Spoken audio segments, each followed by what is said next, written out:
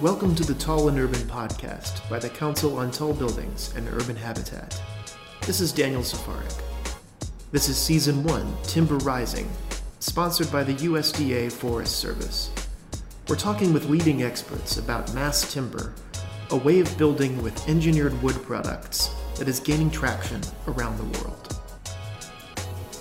Today we're talking to Rob Foster, a lecturer in civil engineering at the University of Cambridge.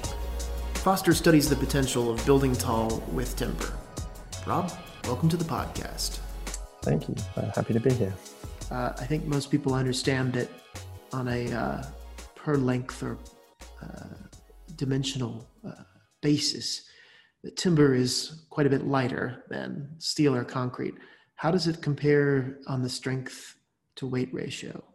So in sort of absolute terms, most timber is a lot less dense than materials like steel and concrete. But when you look at sort of strength to weight ratio, you start to see that it performs very much better than concrete, and in a fairly similar way to steel. So that applies to really its strength to weight ratio and its stiffness to weight ratio, and both of those factors are terribly important when you're designing a structure, because you need to know how strong it is, what sort of loads it can carry, but also what sort of deformations might be associated with carrying those loads. So stiffness is terribly important. I would like to ask about some of the new technologies that have come to the fore in mass timber production. Predominantly, I think the one that most people will be familiar with is cross-laminated timber. And can you explain a little bit about how that works in principle and how its composition helps with constructability? Sure, yeah. So I think certainly in the mainstream media and things like that, the material we hear most about in terms of engineered timbers is that cross-laminated timber, and I think there's good reason for that.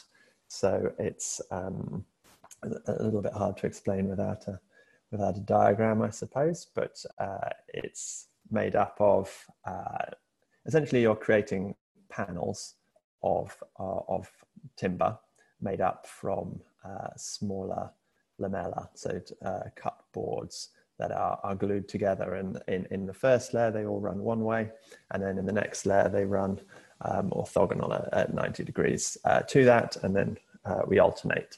So we end up with this this panel that could be used as say a wall or as a slab. It's quite strong and stiff in both directions, and that's good structurally. It's also chunky. It has a certain amount of thickness, and that means it's also able to carry loads out of its own plane. So in bending. So we've used on a smaller scale this sort of approach, I suppose, in materials like plywood, but because they're very thin, they don't really carry out of plane loads very well. Whereas when it comes to CLT, it's the sort of the chunkier, big sibling, I guess, of plywood in some ways. Sometimes hear people refer to it as jumbo plywood. We can now not only carry in-plane loads, say for shear walls, but also out of plane loads in floors. And it also allows it to work well as a wall without buckling too easily. Because you've got the timber running in two different directions, you've got those good strength and stiffness properties in those two directions, but you also have a certain amount of dimensional stability to the element, so it's not so subject to sort of shrinking and swelling in either of those kind of main directions. Right. But it seems that because of the innovations in the manufacturing process, that most of the timber paneling that we will see on a construction site today was actually fabricated somewhere other than the construction site, off-site in a factory, and then transported there and assembled, if not quite just in time, the closest thing the construction industry has to just-in-time assembly, thus minimizing its exposure to difficult weather that might cause warping or drying out. So I'm curious, do you know the relative advantage of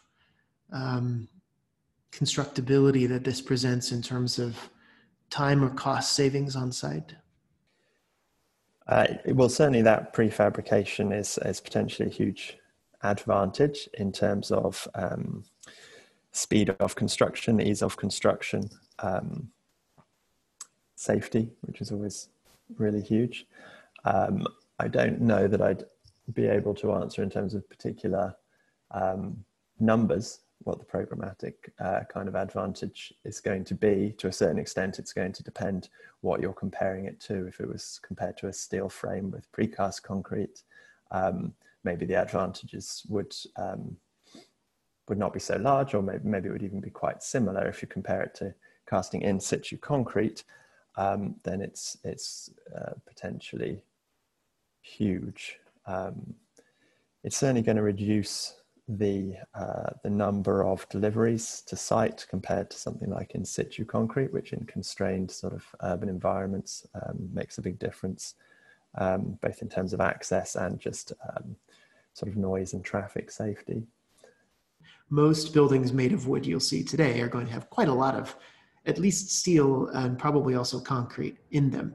So the importance does kind of come down to the connections between the building elements. That's where buildings usually fail.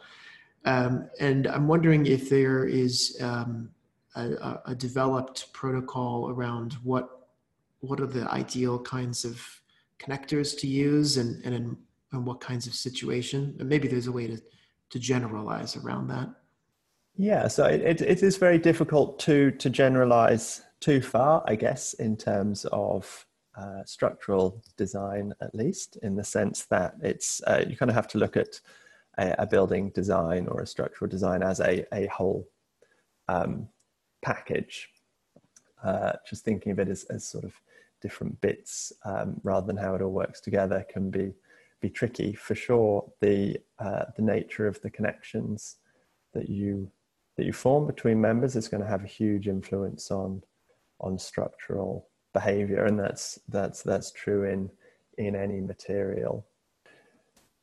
One of the key things that we do want to see from connections generally, because timber is quite a brittle material in terms of its own behavior, is a degree of ductility. So it's actually in most cases going to be a good thing in a timber structure if where it fails is the connection, and we would like that to happen in a predictable manner and in such a way that we see a ductile response, an energy dissipating response from our connections, so that they act like potentially like a little fuse almost in the structure. And that's going to be doubly important in a sort of a seismic setting in the wind.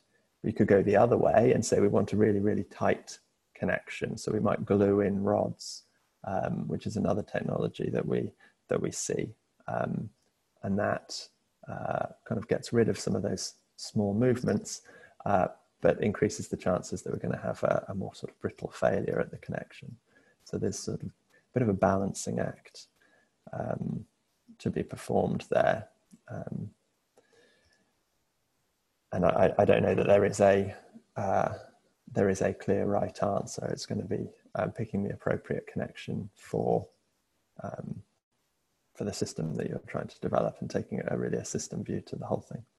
So I guess a question then would be, you would have to expect me to ask this question. How high do you think we can reasonably build with today's timber panel systems? Yeah, so it's certainly a question that gets asked. So if I leave considerations of fire to one side for a second. I think if you're talking about timber panelized systems, then we've already seen how high we can sort of economically go with those in the absence of say a concrete core. So, but to go past that sort of 8, 9, 10 story mark, requires a certain amount of technological kind of change. You have to start making enhancements, and those sort of slow things down. And it would appear from the fact that people haven't really tried to go past that's roughly the sort of the economic or efficient kind of limit on that. It's hard to say exactly how high.